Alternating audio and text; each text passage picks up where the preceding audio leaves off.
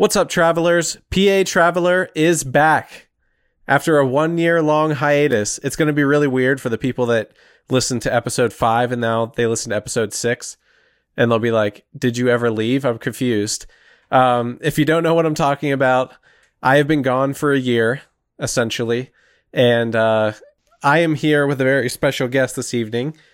It's my sister, who also co-wrote all the episode from the pilot episode that you guys have seen clips of on Facebook and, whatever else. So, Amy. Hello. How's it going? Thank you for writing my voiceover for me. Oh, you're welcome. It was fun. My students said I made you sound like me. So that's kind of fun and awkward. That's unfortunate. I know. For all involved. So tonight, we're going to be talking to Amy about Hollidaysburg, Pennsylvania. I know we did Altoona, and this one will kind of go hand in hand with that. I usually would go around the state a little further, but unfortunately, Amy's the only guest I could get after a 1-year layoff. So you got to take what you can get, right? I'm so sorry. What a letdown already. Okay, so I'm just kidding. So, Amy, why don't you tell the people a little bit about yourself and what you do in Hollidaysburg and why you're qualified to discuss such a place? Sure. I'm Amy Dodson. I have been teaching in Hollidaysburg for 11 years now, so I know quite a bit about the community and the local history, and my students and I were also heavily involved with a local preservation project that we're going to talk about a little bit today to preserve a flag from the Civil War, a Union flag that was carried in several battles, and so that's something that we can talk a lot about. I'm in the middle of researching that for an upcoming book eventually, maybe, possibly, probably. Is that a tease for something that's going to happen? Yeah, eventually. Okay, there you go, traveler. You got a tease already. Year-long hiatus, and we have teases already. So why don't you tell us a little bit about that? Because it's pretty important to the history of Hollidaysburg, is it not? It is. It really is. And it's hard to tell where to begin with the story. I could begin with the Civil War itself, but I should probably actually begin with the flag. So this flag, and there's a picture of it right here. This is what it looked like before it was preserved. These are some boards that were made from the research that we did. And so what happened with the flag is it was carried through the Civil War. Guys brought it home.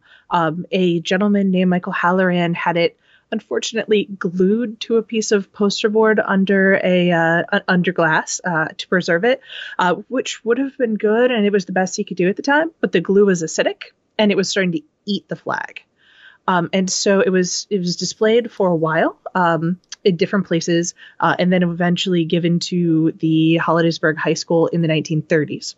And in the 1930s, they put it on display. It was there for a while, and then somebody took it down somewhere. And in the 70s, so fast forward 40 years, in the 1970s, some guys showed up to talk to the librarian, and they said, I want to see the flag before I die. And she said, what flag?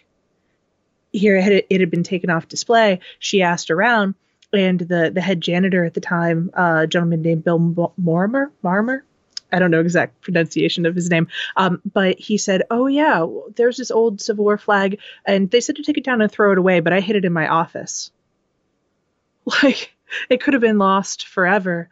But what happened is the librarian put it back on display, and Hollidaysburg got a new high school. It was there for a while until the mid-90s, and then they decided that the condition was deteriorating too much.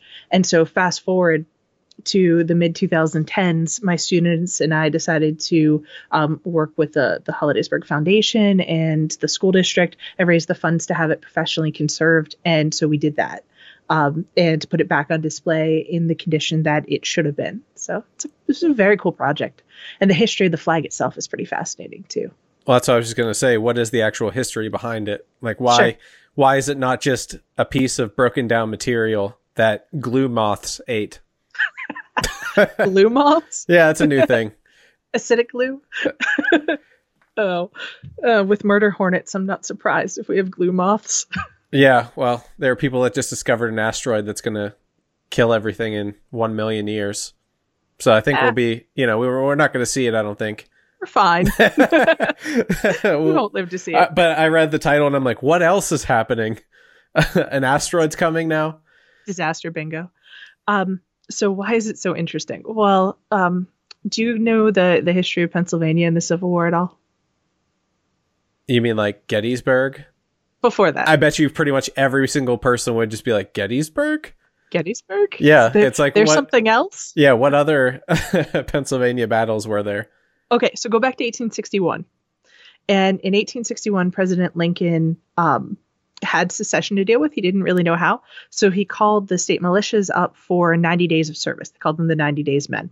And a bunch of guys from Hollidaysburg volunteered. And they were all excited and they were wearing fancy clothes and they had a parade and they went to war.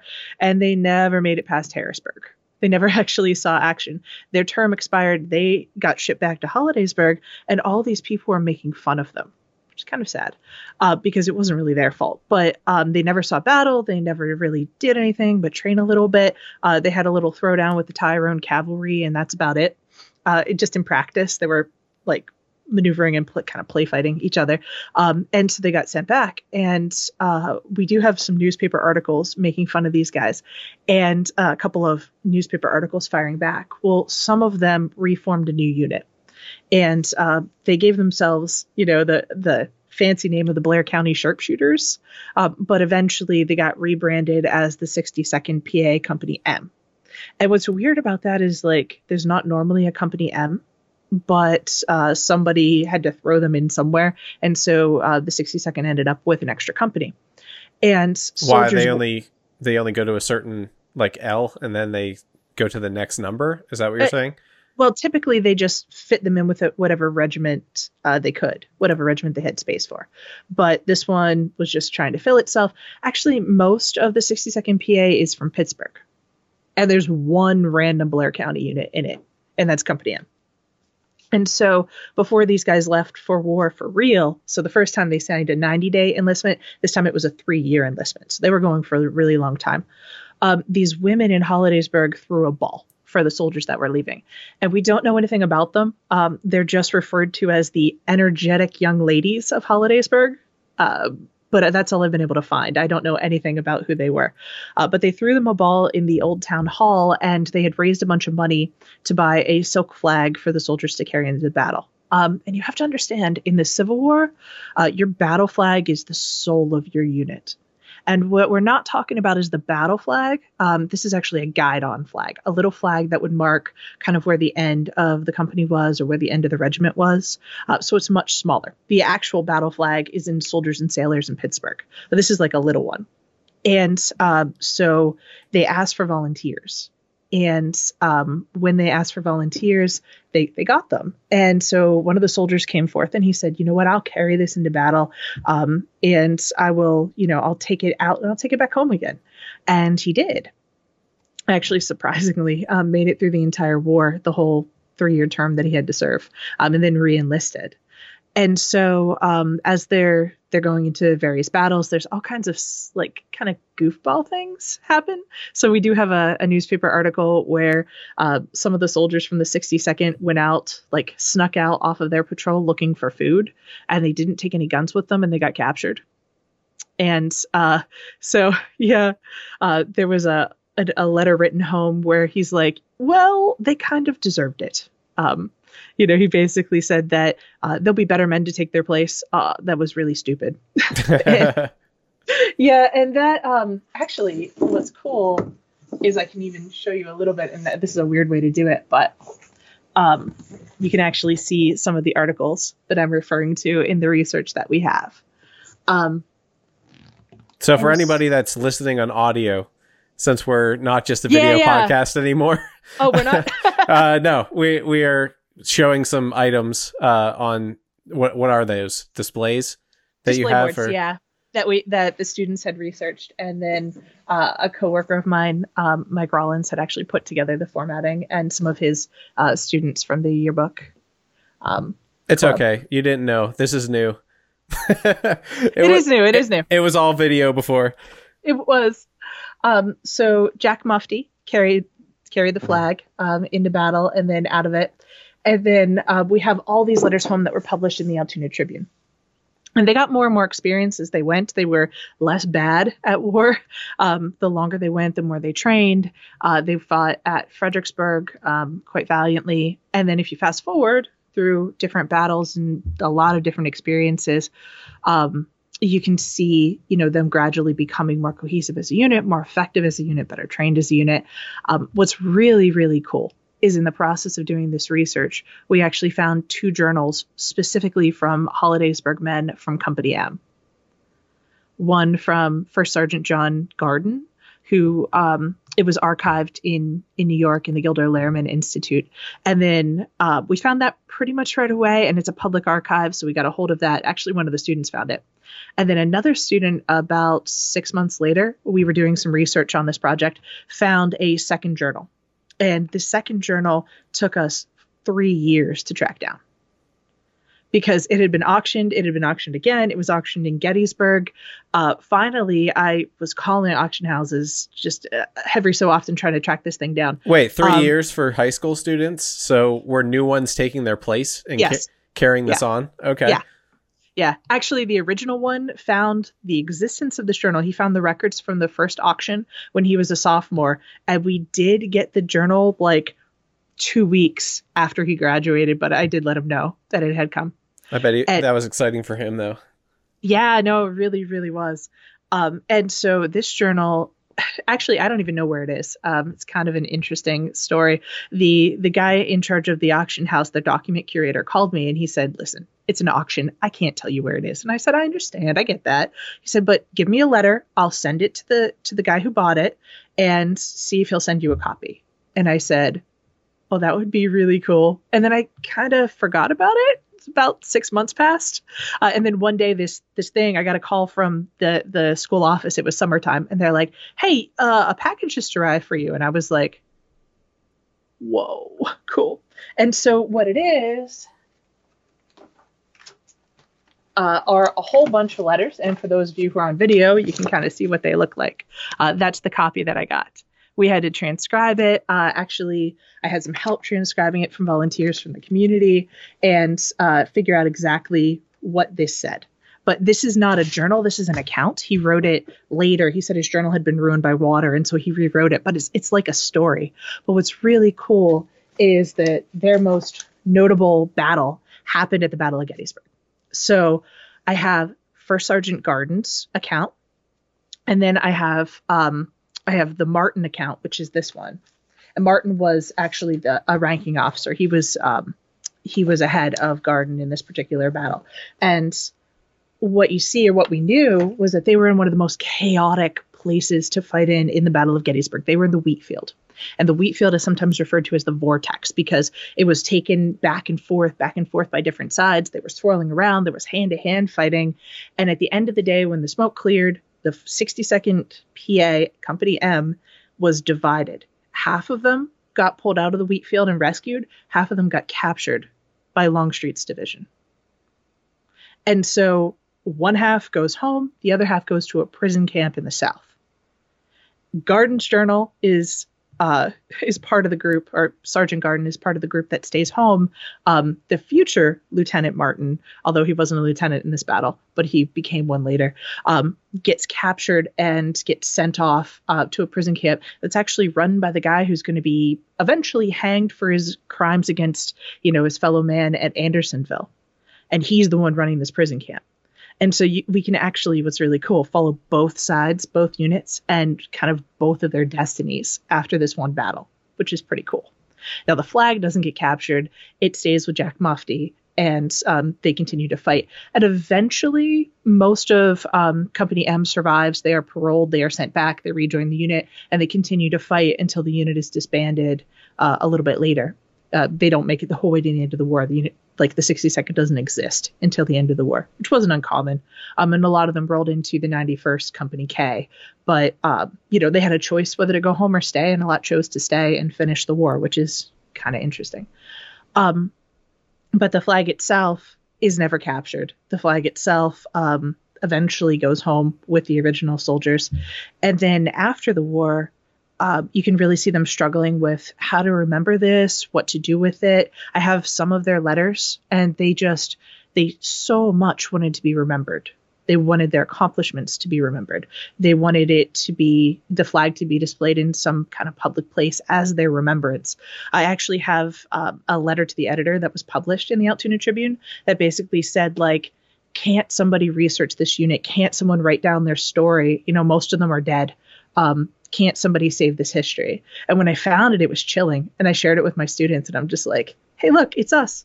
100 years ago, somebody said, can't someone tell this story? And I'm like, we are. We're a little late, but we are. And so that makes it just this tangible item. And it's so connected to the history of the actual unit itself. It's telling the story for them in a really powerful way. Yeah, it sounds like an episode of Veronica Mars or something. You guys sleuthed and you got to the bottom of it, right? Oh my gosh. There was so much sleuth work. It's not even funny, especially that second journal, the Robert N. Martin journal. That thing was well hidden, but finding it was the coolest thing. And he actually has, we talked a lot about the Battle of the Wheatfield and stuff. He actually had written a letter right as they were going into battle, before he's captured, before they lose a lot of people. And he's just sat down. He's like, I'm sitting by a stone wall. I think we're going into battle soon. And he wrote like his thoughts and feelings on that. And then he was in the middle of this really intense, really violent, horrific battle, like 20 minutes later. And that is rare. That is an extremely rare find. That's like getting a glimpse, since obviously back then there was no cameras on the battlefield or anything like that. You can see the before and after, because then you could track his journal and the day after. The other cool thing that's maybe worth mentioning about the journals themselves is that, like, you take the Garden Journal, which is the first one that we found. Very neat printing. For somebody of his era, he must have been, like, I don't know where he was educated, but his spelling's perfect. His handwriting's even, like, everything's neat.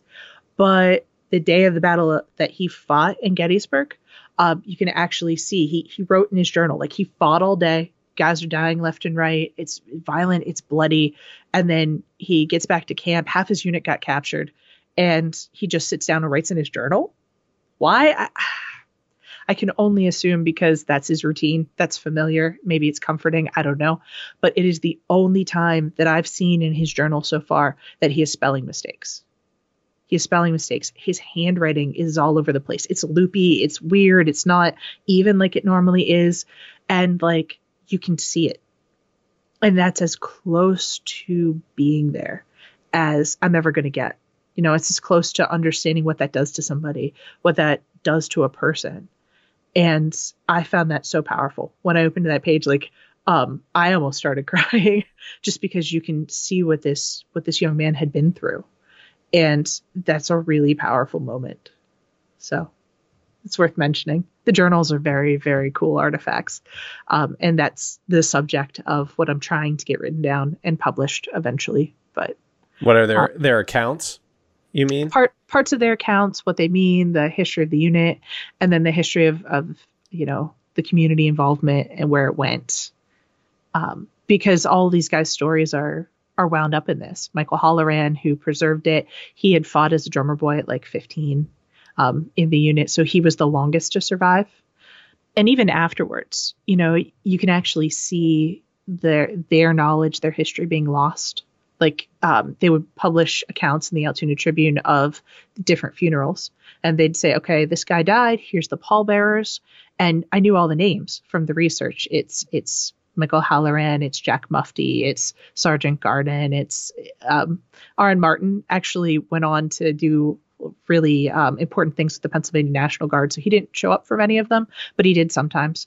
And then as the years pass, you can see more and more funerals, fewer and fewer pallbearers, and you can actually like watch them pass away from living memory until you're down to Michael Halloran, and then the very last guy, whose last name was Finney. And, they're trying to figure out what their legacy is and how to be remembered. And they're just fading. And that's such a weird and powerful and sad thing to see, And we're going through that right now with the World War II veterans, When we were kids, you and me, they would come in and speak to our schools. And there's fewer and fewer and fewer of them left. I tell my students all the time, if you know someone who fought in World War II, go talk to them, interview them, because that's an opportunity that you won't have that much longer. You know, we're at that breaking point. Whereas I'm trying to reconstruct the last one, the last breaking point, the last moment where all that not firsthand knowledge is just gone. But we're living at that right now. And I think that's a really interesting and important parallel too. Well, it's not like there's going to be a shortage of history, right? I mean, every generation is going to have something like this, something like what you're trying to do. So hopefully people carry that legacy on. But it's very small. That's your legacy. Your legacy is keeping the legacies of alive, other people, right? So right. Hopefully people follow in your footsteps as well. I'm surprised we found what we did. It's one company. A company is the smallest possible unit of soldiers, really, unless you get down to like a mess with a couple of people. But really, a company is like the smallest official unit. So searching for a single company and accounts from a single company, it is a needle in a stack of needles. And it is really shocking that we were able to find what we did. So they preserved it. There's another journal I still want to find, but haven't found it. Well, you mentioned conservation. Yes. Of the flag. So how was that done? Was that done in Pennsylvania? And, you know, what's the process look like for something like that? It was done at the Heinz History Center. And so... that's Pittsburgh, right? Pittsburgh, yes. Okay. Pittsburgh. So they take it out of the case that it's in. And then in this particular case, they had to get the glue off of it. But you can't just like remove it. You have to test out different solvents because you don't want to damage the flag in the process of, you know, prying it up one strand at a time. And so they did that, and then they stabilized it. They also took high-res scans. And so they were able to put the scan of the flag over top of the material so that you could more clearly, like you could see both. So there's like a see-through image on top and then the fibers underneath, because they didn't come off the board quite perfectly because they were glued down. It was really hard. And so it took, oh my gosh, many, I don't know how many man hours, hundreds, I assume, just going one little strand at a time on this thing to pry it off the board and then to preserve it. Yeah, it's a pretty amazing process. Yeah, it's tedious. It is, I'm sure. But it's a really worthwhile endeavor. In fact, the person who had done the preservation work, she said when the glass was taken off and they started to apply solvents to try to get the glue off the flag, they had to peel it up strand by strand. But she said when she put the solvents on it, she could smell gunpowder from the actual Civil War. It's a testament to what they did, what they accomplished, you know, what some of them died for. And I think that that's a pretty powerful and fascinating thing. Yeah, that's really interesting. I mean, it's really cool how something has so much history attached to it, like an item, right? You just, you think about items, you think about, oh, this got thrown away, whatever. And what if somebody finds it one day and traces it back to you? You know what I mean? Right. Right. But it's cool that they wanted to be remembered and they weren't for a while, but now they are, thanks to you and your students.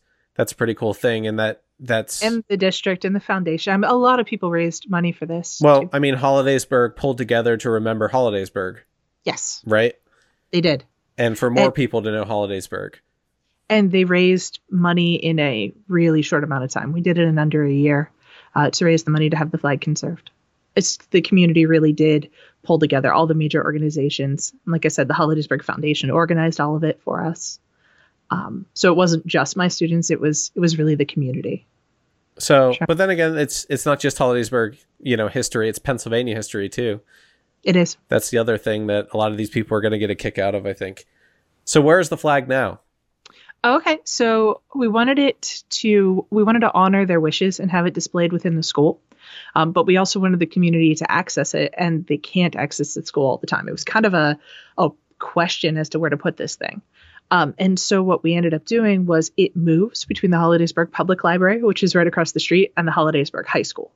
And so during the school year, it's on display in our school library. During the summers, it's on display in the Hollidaysburg Public Library so that anyone who wants to can go and see it and see the display boards. And it was it's in a big case, a big wooden case made by our local craftsmen. And we also, and this is kind of a cool part of the story too, when we raised the funds, or when we started raising funds, we held a dance for the community, very much like they had done in 1861. And then when the funds were completed, on the anniversary of the Battle of Gettysburg, we took it in procession with members of the VFW acting as an honor guard. And there were a whole bunch of other military organizations involved in this as well. It was really cool. And we actually processed it back to Gettysburg, back across the state. And we held a ceremony in the wheat field at Gettysburg where this flag had actually fought to honor their memory and to honor the commemoration. And there were hundreds of people who showed up to see this happen because we actually returned it to the battlefield and then brought it back home to Hollidaysburg again. So a lot of public throughout the state were able to see it on the anniversary of the Battle of Gettysburg too. It's a cool moment. Yeah, that's awesome that you guys did that. So is there anything else you want the people to know about this whole project? I think there's something to be said for a community coming together to preserve its own history. And I think for the students who have graduated long since now, most of them are almost finished with college, actually, which blows my mind. But this is a project that they participated in that they haven't forgotten, that they won't forget. And I told them all the time, it's 150 years of history where this thing was created. It went through this whole process. They came home. They tried to preserve it. It was almost lost to history, but then it was saved. And now we really are we are all part of it again. And we are choosing to carry on our own history and to preserve it in a way that I think is really important to honor the memories of people who fought this war, people who fought to preserve the Union. And I think that that's a really important story to tell because otherwise you forget. But it's really cool to see high school students who, you hear negative things all the time, that high school students don't value history or they don't honor the history of the community. I can prove that that's not the case. And I think that's a pretty cool thing too. It's a testament to what the community and the young people of Hollidaysburg could do. And I think that's pretty neat. So on that note, I've realized just how rusty I really am at this travel podcast thing. I kind of didn't even say where Hollidaysburg is or anything like that. So I figured, I pulled up the shooting script for our pilot, the travel show pilot, and I'm just going to read some little bits off because it's been a while. So Hollidaysburg is located near the center of the state. It's 7 miles south of Altoona, 2 hours to Pittsburgh, and under 4 from Philly. And it's kind of right along the turnpike-ish, right? It's a little bit north of that. A bit north, yeah. So it's pretty easy to get to, and it's a great little town or borough, I should say, right? It's a borough. Yes, it's a borough. And it's the county seat of Blair County, which goes to show you that it's a nice little town, right? I don't know too many county seats that are bad, right? No. Most of the time they're the greatest, so that tells you what that's like. Hollidaysburg was established in 1796, and it got its name from the Irish immigrant brothers, Adam and William Holliday. They pioneered the land after fleeing the German and Irish feuds in Lancaster. That's all we know about it. How about you? Yeah, that pretty much covers it. So, Amy, during our time in Hollidaysburg, while we were shooting and things, why don't we tell the people who haven't seen any of the clips or anything like that exactly what it was that we visited? I think it's kind of where we're at because you're not a Hollidaysburg native, but you might as well be almost being in Altoona. So we can just talk about our experience of things that we've done in Hollidaysburg ourselves. Where do you want to start? Oh, goodness. Where's your favorite place to eat? My favorite place to eat? Let's see. I really like the creamery. The creperie. The creperie. Allegheny Creamery and Crepes. And crepes, yes. Yep. That has been my favorite since it opened. And I was there probably the first week that it opened. So that is a favorite spot of mine for sure. What do you like about it? I like the food. It's really fresh. It's different from other food that can be gotten around here. It's really unique. And also I like the fact that you can eat outside, or there's all these, it's a big old building. So there's all these little nooks and crannies in the upstairs that you can eat in the building, just sit off to the side and just chill out in a little booth, or sit by propane fireplace and kind of just have an atmosphere. It really does have a lot of atmosphere in there. Yeah, that's my favorite thing about it, I think. Plus, like you said, there are so many different places to sit, but it's like you can either sit out front, outside, kind of European style, right? You've been to Europe. Very much. I've never been to Europe, but is that what it reminds you of? It really does remind me of cafe culture a little bit, of being able to just go outside and, relax and sit for a while. And people aren't necessarily going to be breathing down your neck all the time. The service is great here, but like you can definitely sit and relax in the outdoor patio space. It's not super, it gets crowded, but it doesn't feel crowded. If that makes sense, because there's different places to go. Yeah, because you could go up to the upstairs, which is laid out really interesting, and you have the downstairs where you can look right into the kitchen, so you can see the people like preparing, the food and everything like that. The crepes with the little wand spin. Yeah. So it just gives you that whole. I don't know. There's something about the vibe that I just dig there. It's an awesome vibe. Like I said, there's a ton of people sometimes, but it never feels crowded because there's like all those little spaces. Yeah. What others? Now I really want their flatbread. The barbecue chicken flatbread. Barbecue chicken flatbread. Yeah, we discovered that together. We did. That's not what I ate in the pilot episode, and what I had was really good. It was the Chinese chicken crepe, which crepes are really interesting in themselves. That's not something you usually get almost anywhere, and we have it in Central PA there. I get the turkey and Gouda crepe all the time during in-services when I work. Yeah, I love crepes.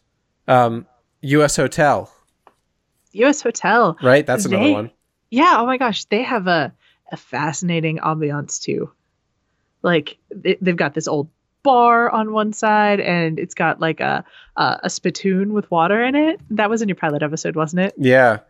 Yeah. And it used to be just like a place where they would spit tobacco or whatever. They could turn on a little fountain and the water would just wash it down. Well, the cool thing is it still works. Yeah. I mean, there's big glass mirrors, and it just feels like you have transported yourself into a different area. But they also have a bunch of little rooms too, which makes it feel really private and really, kind of an intimate setting where you can sit down and talk with somebody for a while. And the food's good. Food's really good. Yeah, you can feel the history when you walk in. You really can. That's a building with a long history, and they've done a lot with it. I mean, it's in great condition for a building of its age, but they also built a whole new ballroom and entertainment area that people use for weddings. And I've been to events there more than once with like actual, large group space. It's got like a balcony that you can sit on too. It's really cool. Well, that's a pretty recent addition to it. I'm not sure when he put that in, but and one of the best parts, it's supposedly haunted. Oh yes. That's my favorite thing about it, because when you walk in, you go, yeah, this looks haunted. Looks like it could be. This feels haunted. It's like, we're not the only ones still sticking around this history, right? Right. But, yeah, I love the burger there. Mm-hmm. Is that what you usually... That and the macaroni and cheese?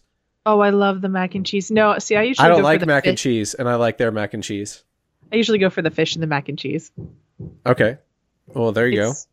It's very, oh my gosh, you got like the little crunchy stuff on top.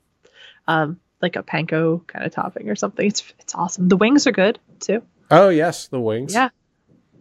I would recommend those. Actually, I'll be honest with you, I eat it there fairly regularly if I want like a nicer place to sit down and have some food with friends or whatever.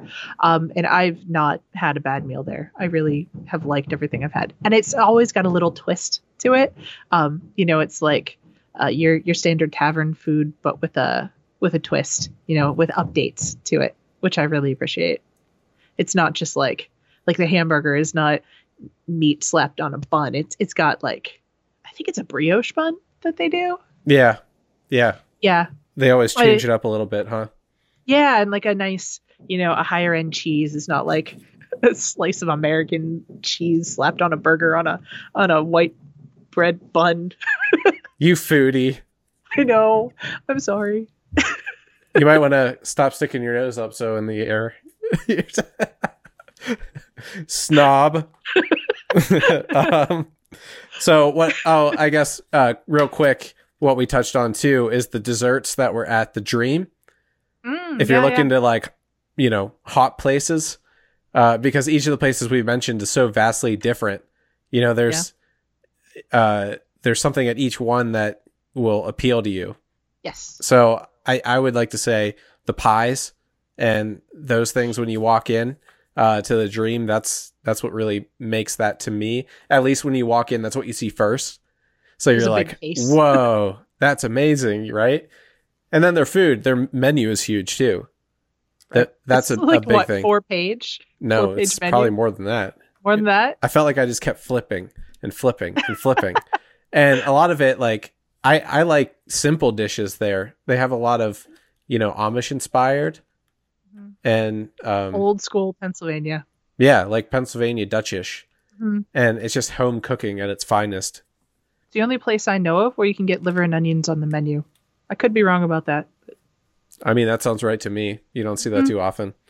No, I know they have it. I made my World War II kids eat liver and onions. They still haven't forgiven me. Oh, well, I mean, that sounds gross to me too.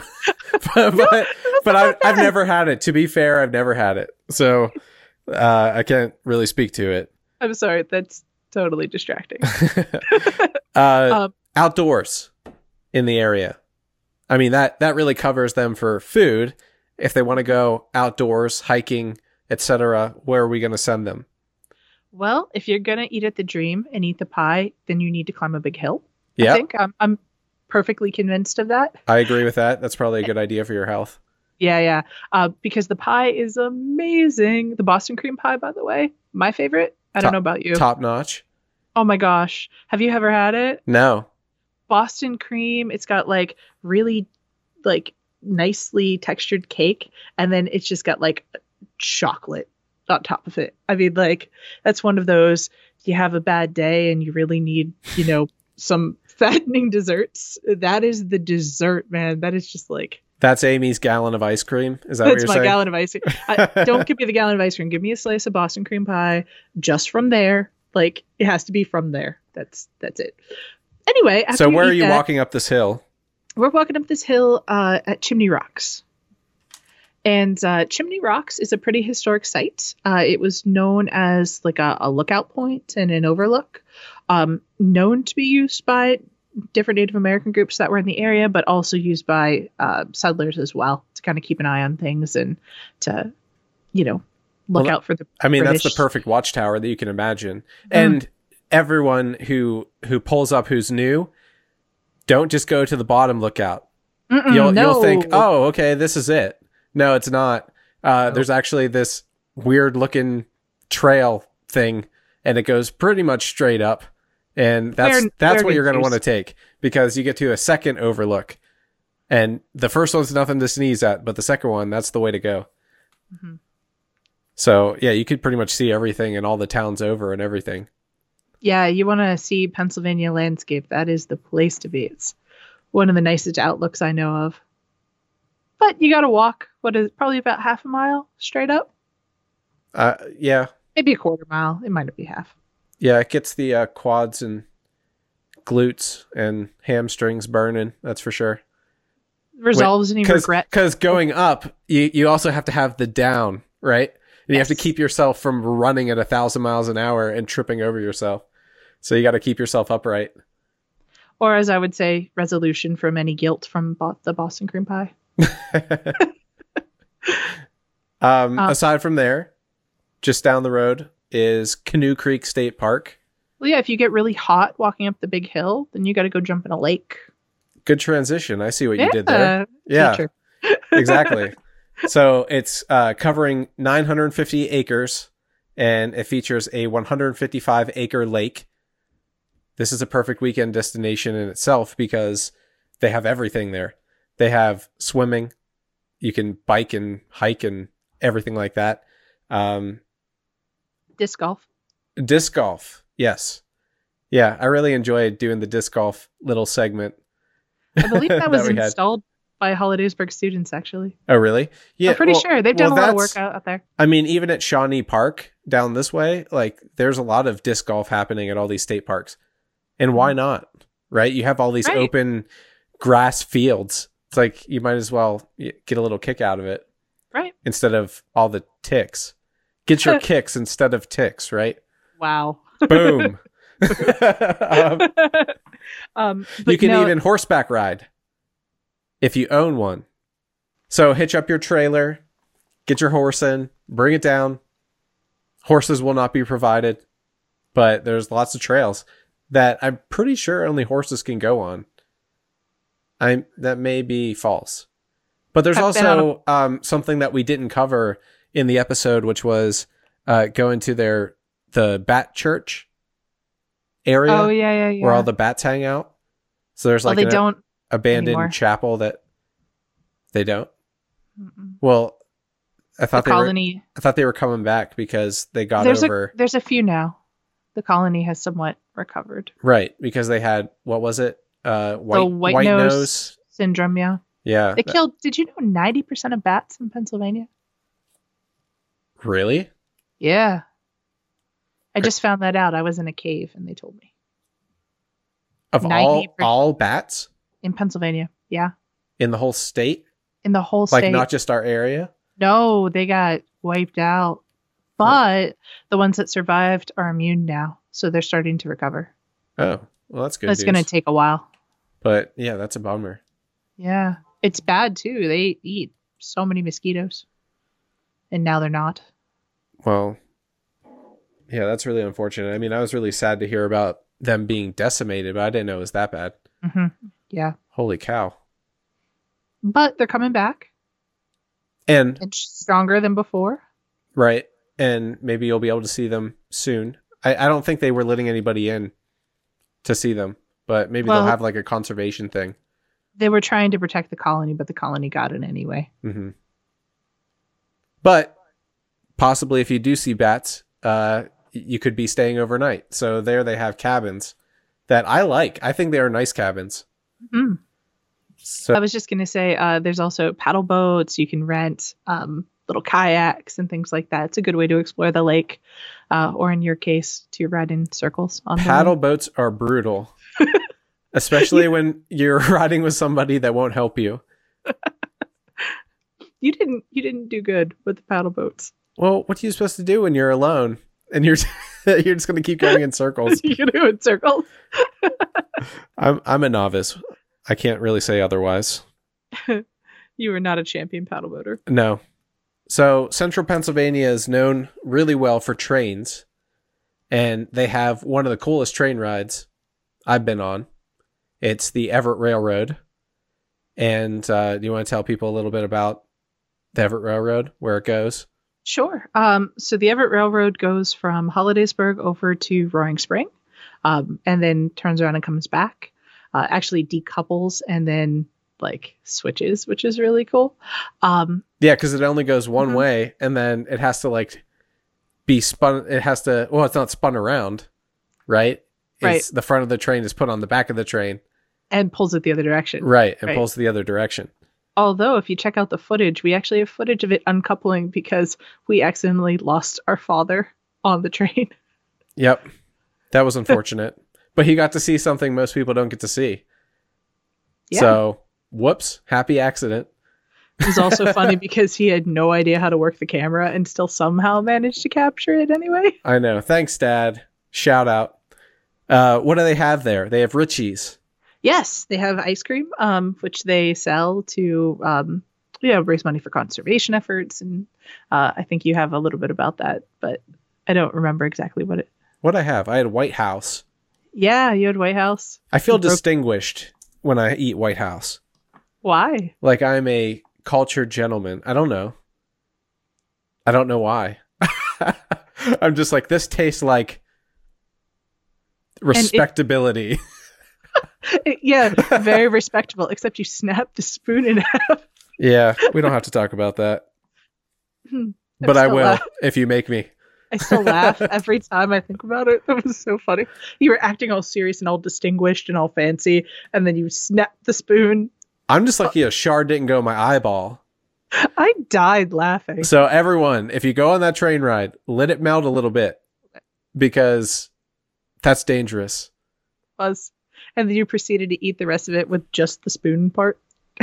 You know, we make do on PA Traveler. I'm pretty sure that's what I said. Respectability. Yep. Respectability. Dignity. So Everett Railroad is a fully functioning steam railroad. There's not many engines. And also they need pretty regular maintenance. So a lot of the organizations that try to run steam trains don't do so successfully. But they have a really good system and theirs work really well. You only get, I think it's a year's worth of days out of a steam engine before you have to send the engine to be rebuilt. So it's really hard to run and really hard to manage, and they do an awesome job. They have restored cars. Those cars have heating. They have cooling installed in them, and it's a pretty cool system. And they run the ice cream trains. They run Easter egg hunts that you get off the train. You go hunt Halloween Easter eggs. Trains, I think. Pumpkin patch. Yeah. What? The Santa train? Mm-hmm. The Santa train is super popular. Yeah. So, and they're constantly adding more, it seems like, every year. They do a World War II reenactment. Oh, really? Mm-hmm. Okay. So, yeah, no matter what time of year it is, make sure you go check out the Everett Railroad, check out their website, and possibly it'll still be open. I don't think there's like a winter. Is there a winter train? They do stop running January into March. I don't think. I think the Santa Claus trains are the last ones they run for the year, and then they take a break. I'm pretty sure. You'd have to check me on that. But they have, students involved with the process. I know a couple of my former students worked for them and learned how they worked and did some, actually that was their job. They would help run those trains. So it's pretty cool. Cool. I learned a lot about it that way. And something that our area isn't as well known for, or Pennsylvania in general, is the canal system.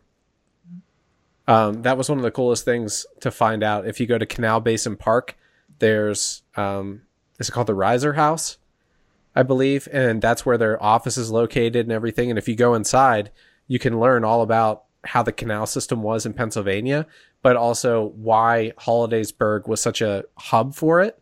It was kind of like the halfway point of all the canals, pretty much. So that's why Hollidaysburg was like a really booming town at one point, like insanely wealthy in the area. It's the Allegheny Portage Railroad. Right.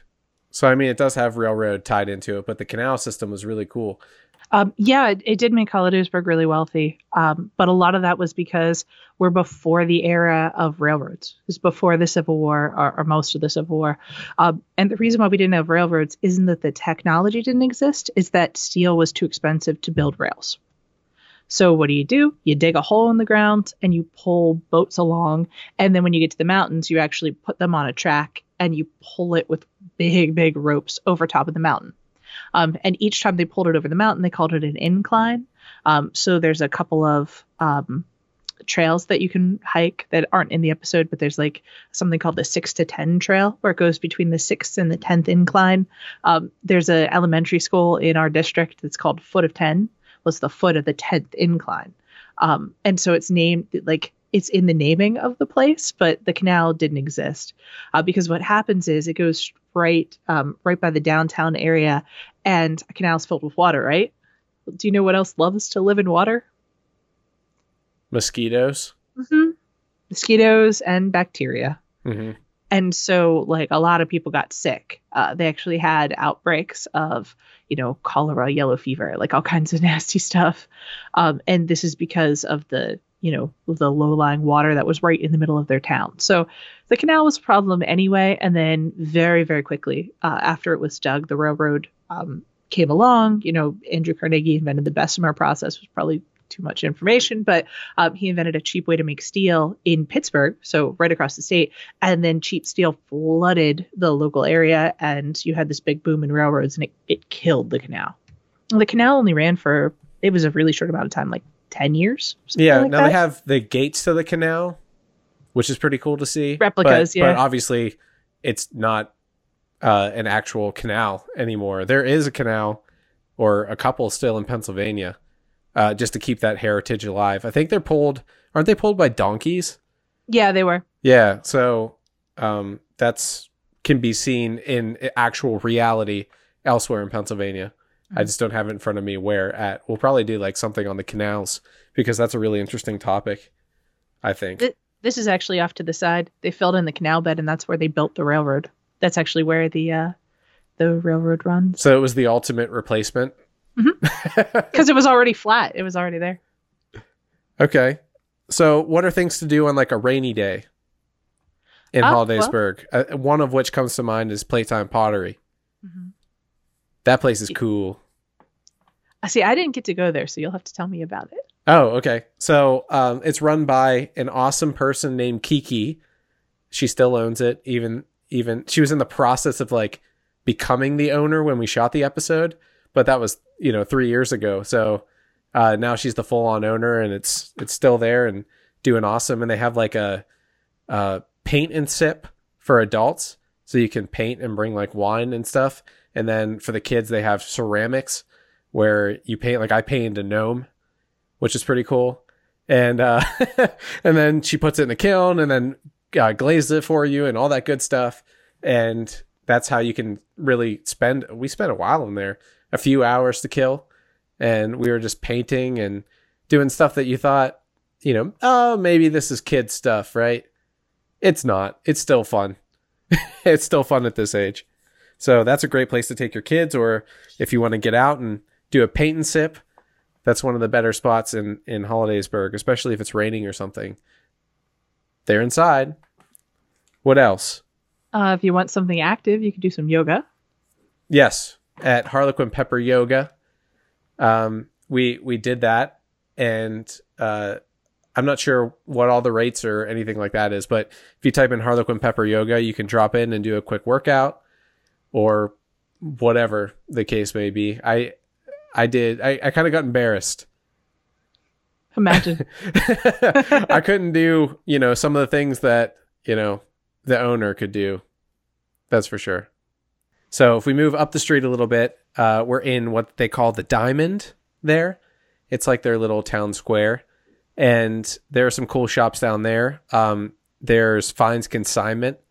I had a blast in that place. There's just so many different things. There was like a weird painting of a girl that was kind of creepy.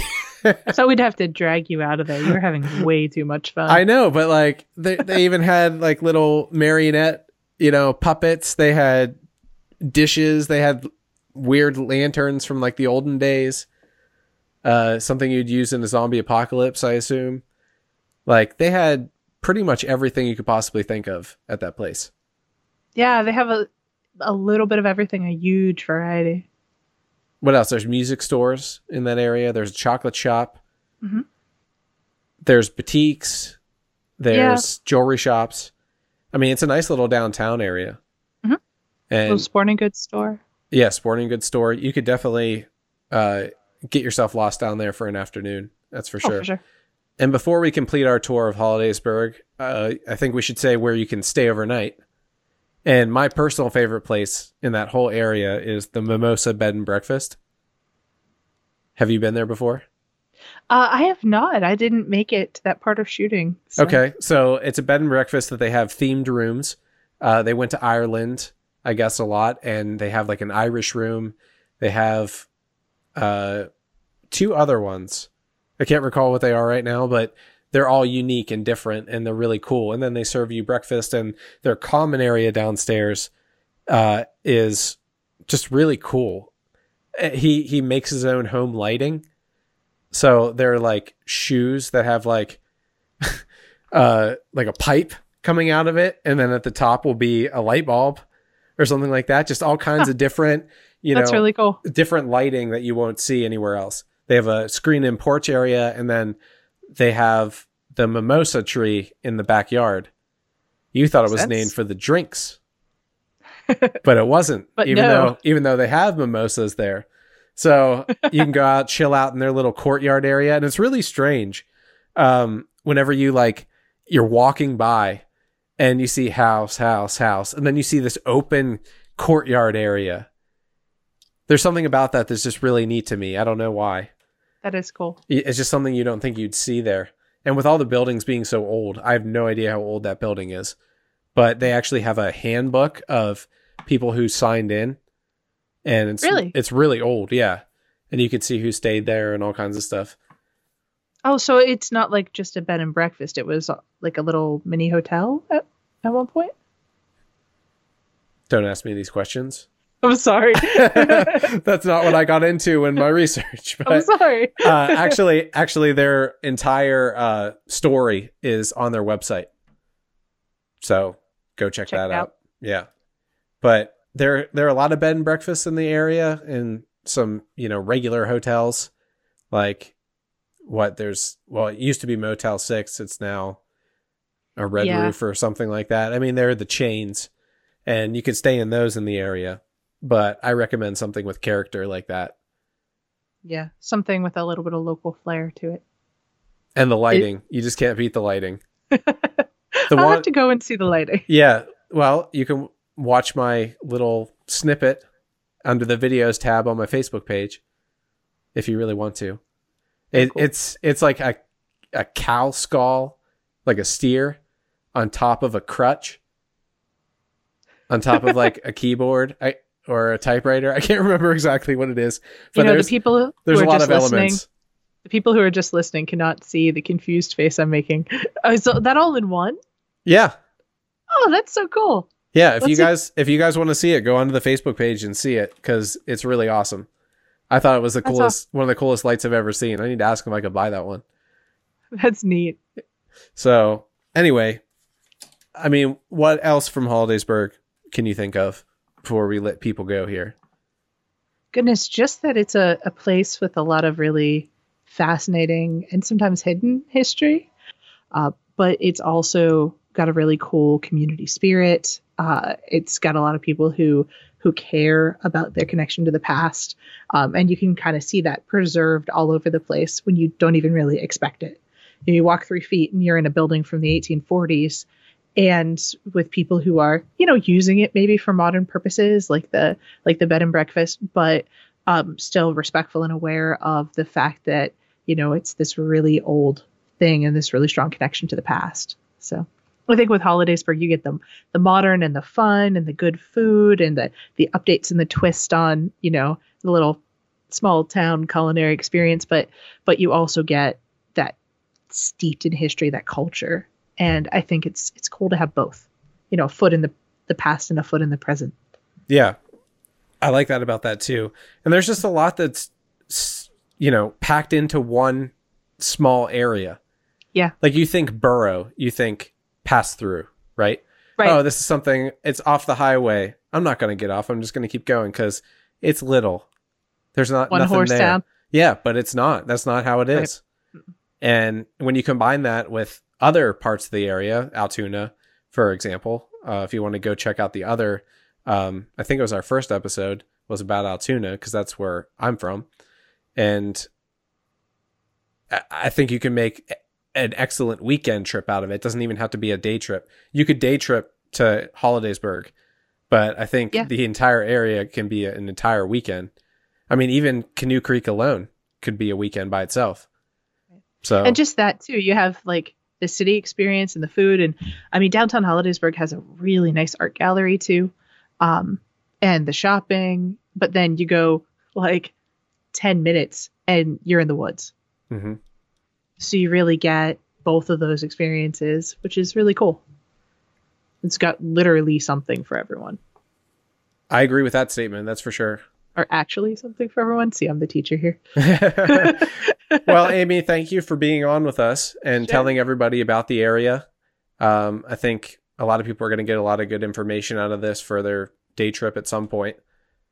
So thanks for being here. So thanks for having me. It was fun to talk about all of it. Sure. And travelers, be sure to tune in for the next one. I have no idea what it's going to be because this is our first one back after a year and I'm lining up guests. So if you want to be a guest yourself, just contact us and let me know about your area, the things to do, the places to see, all that stuff.